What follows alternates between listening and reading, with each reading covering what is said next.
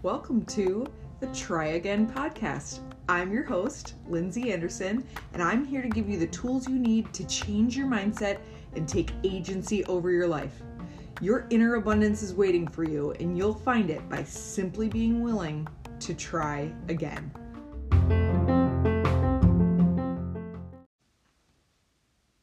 Hi, my love. I hope your day is off to a great start. And if it's not, then I hope that this gives you a little nugget to think about for the day. We're going to talk about fixing as a form of ego. So I am guessing that you either know somebody in your life that is a fixer or you are a fixer yourself. And so let's just talk quickly about who is a fixer. What am I even talking about? A fixer is someone who has an answer for everything.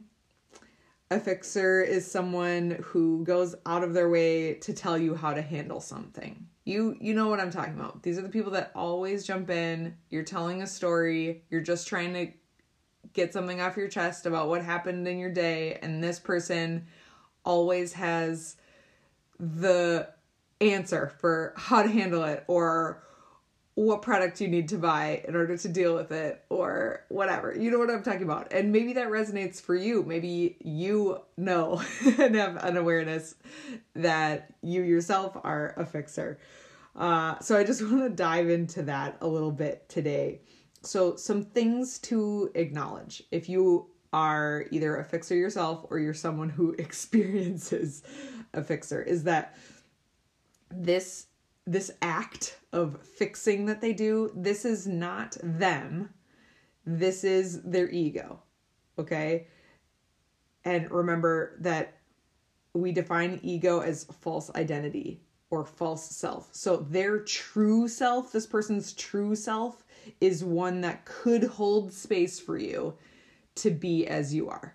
Right? Somebody who could just hear your experience and let it be and hold space for you. Their true self is not somebody who jumps in and tells you how to be, somebody who is not trying to give you the right answer all the time, somebody who can just hear what your experience is. This fixing thing that they do could be an avoidance strategy for them. Okay? And if you're the fixer, maybe this rings true for you. Maybe it's an avoidance strategy that you use.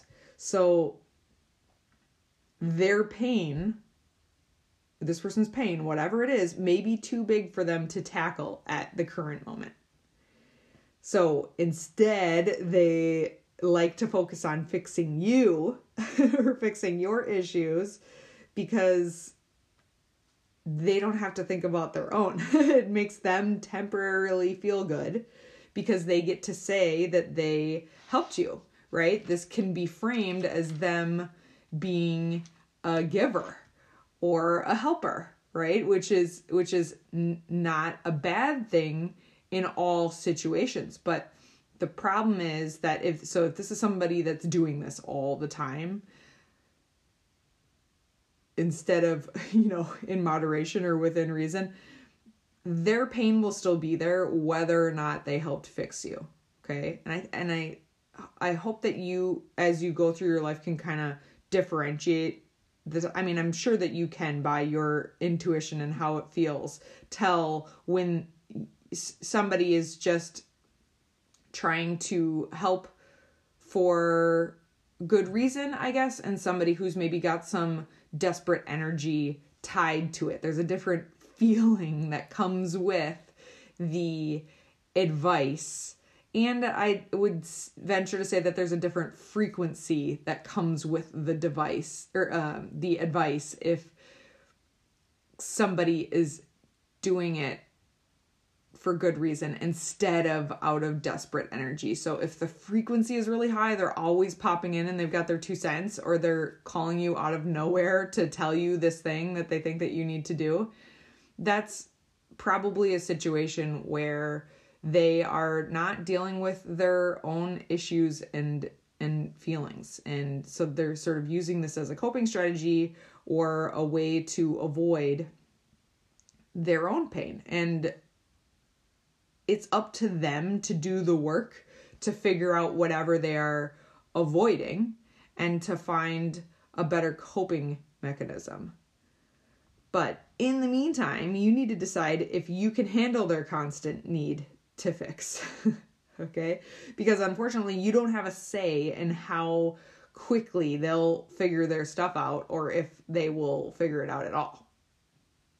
So it's okay if you are the person that is experiencing a fixer, or maybe you have many fixers in your life. It's okay for you to create a boundary. You are allowed to create a boundary.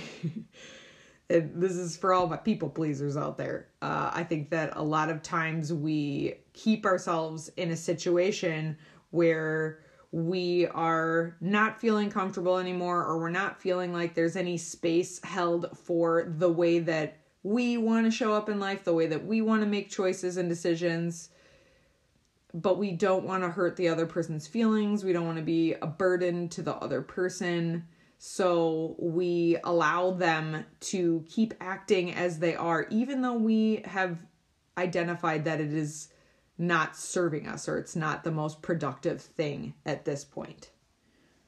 Okay? But what's true is that you don't need to be someone's coping mechanism. So if you're in a situation where you are there, you know, you're no longer feeling productive or fruitful about this relationship or some of the interactions that you're having, pump the brakes a little bit. Okay? Don't answer text messages and phone calls right away. Limit the time that you have around this person. This doesn't mean that you have to completely cut off ties, but it's okay to put a little space between what's happening and where you'd like to go. So if you've got someone that is going out of their way to be constantly giving you advice, and you know that you can't change them, then put a little space in between it. So I think that oftentimes if this is somebody that's coming into your text messages, your phone calls, it's helpful to just not answer those right away, because that sort of gives that person time and space to deal with the initial feeling, whatever their initial feeling was, that they're thinking like, oh my gosh, I'm not feeling good right now. I need to go and try to avoid my pain by fixing this other person. Just put a little bit of space in between that. Maybe wait to answer the text message or the phone call until the next day, or maybe give it a couple of days. It's okay to separate a little bit so that both of you can experience some healing. So what that will do, if you do put some space in between, is that's going to allow you to have your time back, right? You've already identified that this action of the other person is not something that is helping you be your best self. That means that you have now opened up time for you to be filling it with other things that do allow you to get closer to your best self. So that's beneficial for you. It's also giving the other person time, since you're not giving them the out or the ability to sort of use you as a way to cope. You're getting them to a point where they didn't get that option. So now they need to come up with a different way to deal with their feelings in the moment, and which is a good thing. We all need space to be able to dig through the way that we're feeling and to come up with ways to cope. So that's not a bad thing. That's a good thing. So this was just a short little nugget that I had for you today. It was something that was on my mind. Fixers, as a form of ego. I hope this was helpful and gave you some tools for how to deal with fixers, or if you are a fixer yourself, I hope that you heard yourself in these words and maybe gained some ideas and awareness for something that you could do differently. And remember that all of this is said with love. We are all human. We all have our ways of coping. So there is no judgment in this.